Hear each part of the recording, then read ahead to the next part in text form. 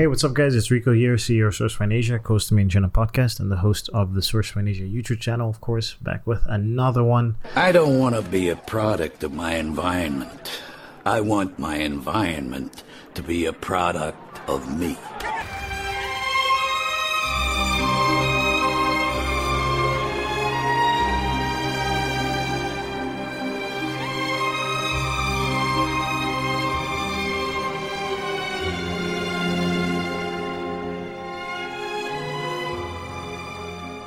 Like I mentioned at the beginning, like we have a lot of mutual acquaintances, Nick Ramil, Mike, Nick Nerov as well.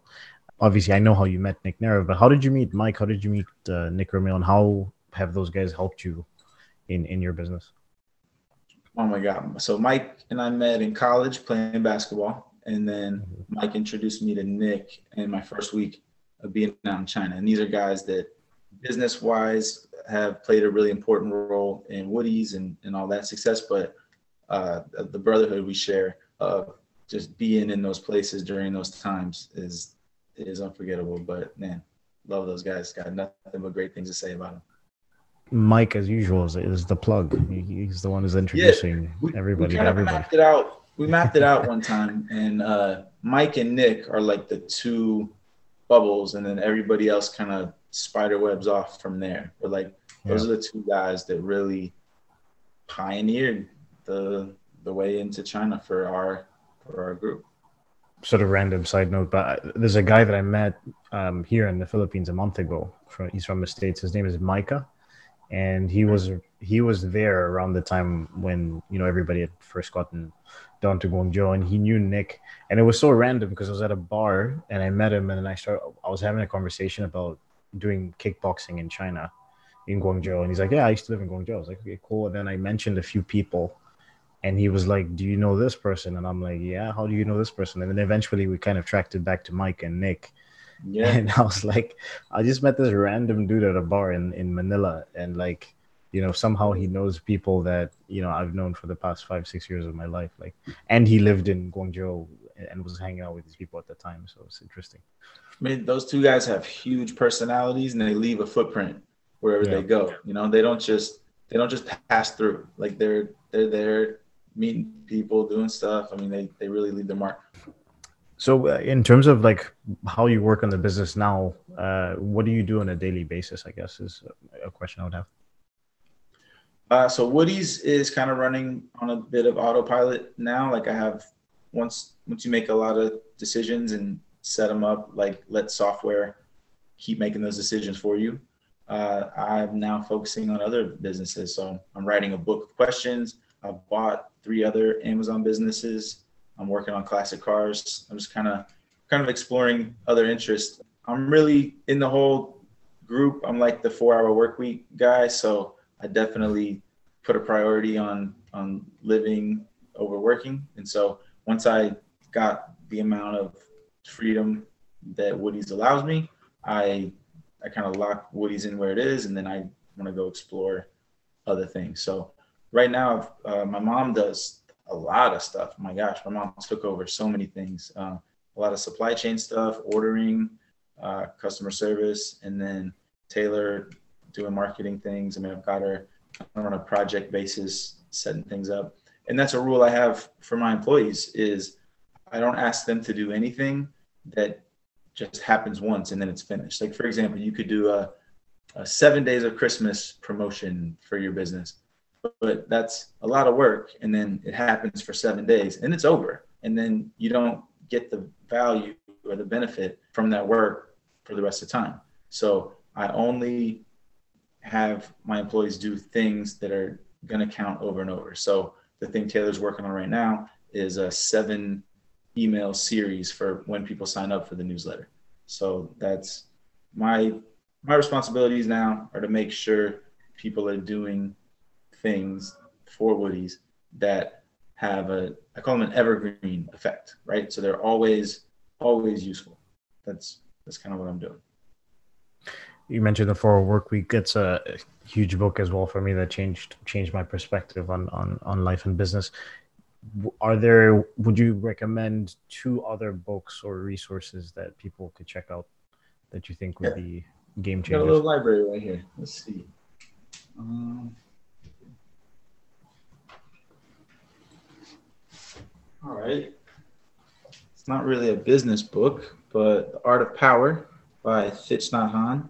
This is an introduction into Buddhist type thinking. So it's really about staying in the moment and realizing that power comes from choice. And so putting yourself in the present moment, considering the choices that you have, and realizing that the only power you have is your ability to make choices. And that's what this book is about. And so that places responsibility at your feet for everything. Even though not everything is your fault, it creates a mentality to take responsibility for everything in your life. That way, you never feel like a victim. And it's a powerful thing to start from. And then one more business book. It's a weird book. Finite and Infinite Games. So it's like a philosophy book, but it reads like the rules to a board game. And it breaks it down into, there are two types of games you can play in life: finite games or infinite games. Finite games have a beginning and an end. They have a winner and a loser, and they have very clearly defined rules, and these rules are not allowed to change at any time during the game.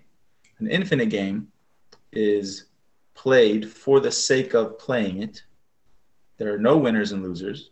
The rules are not fixed, and the rules can change at any time. In fact, the only purpose of the game is to continue playing the game. And so that's a shift in business that I think a lot of people could benefit from, especially people that are getting started. If you're just thinking about starting a business just so you can make money, then you are entering into a finite game. And if you have this mentality, you're going to be more apt to jump on hot fads like fidget spinners and hoverboards, and you're not going to build a business. You might get like a flash in the pan. You might get like a little lick of success. I think a lot of drop shipping mentality falls into this category. A lot of like wholesale on Amazon. I think private label is the only thing worth pursuing at this point. And so if you think about it as a finite game, you're just in it while the weather is good. If you think of it like an infinite game, like Woody's has been around 7 years. And theoretically, Woody's might last the rest of my life.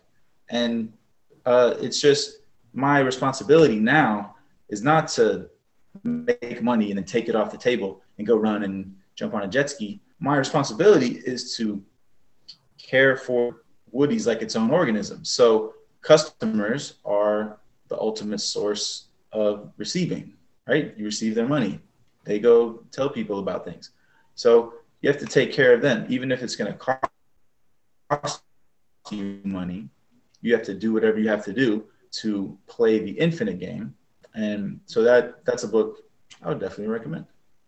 Definitely going to check out that book.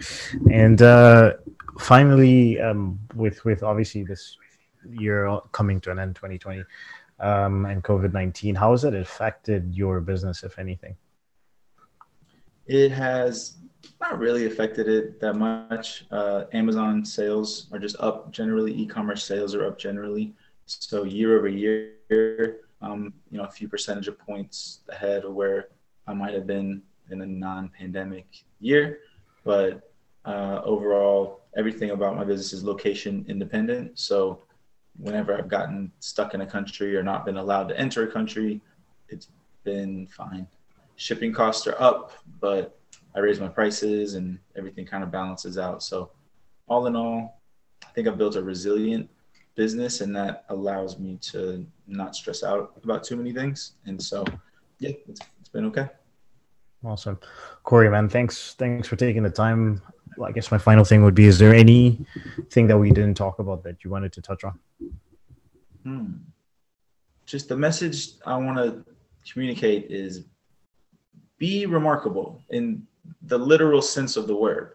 Remarkable is someone will make a remark about you to someone else. That's the definition of remarkable. So do something really interesting and wild and weird. Like don't be afraid to express yourself. Like take risks. Like really do something far out. I mean, there's so many products in the world, so many brands in the world, and a lot of them are just average companies selling average products at an average price. Don't do that. Be special. Figure out a way to have some sizzle and some style. Like really dig deep. Find something interesting. Be remarkable. That's my advice. Good stuff.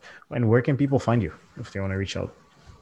Probably can't find me, but if they want to buy some Woodies, type Woodies into Google or Amazon and get you some glasses. Okay, cool, man. Thank you.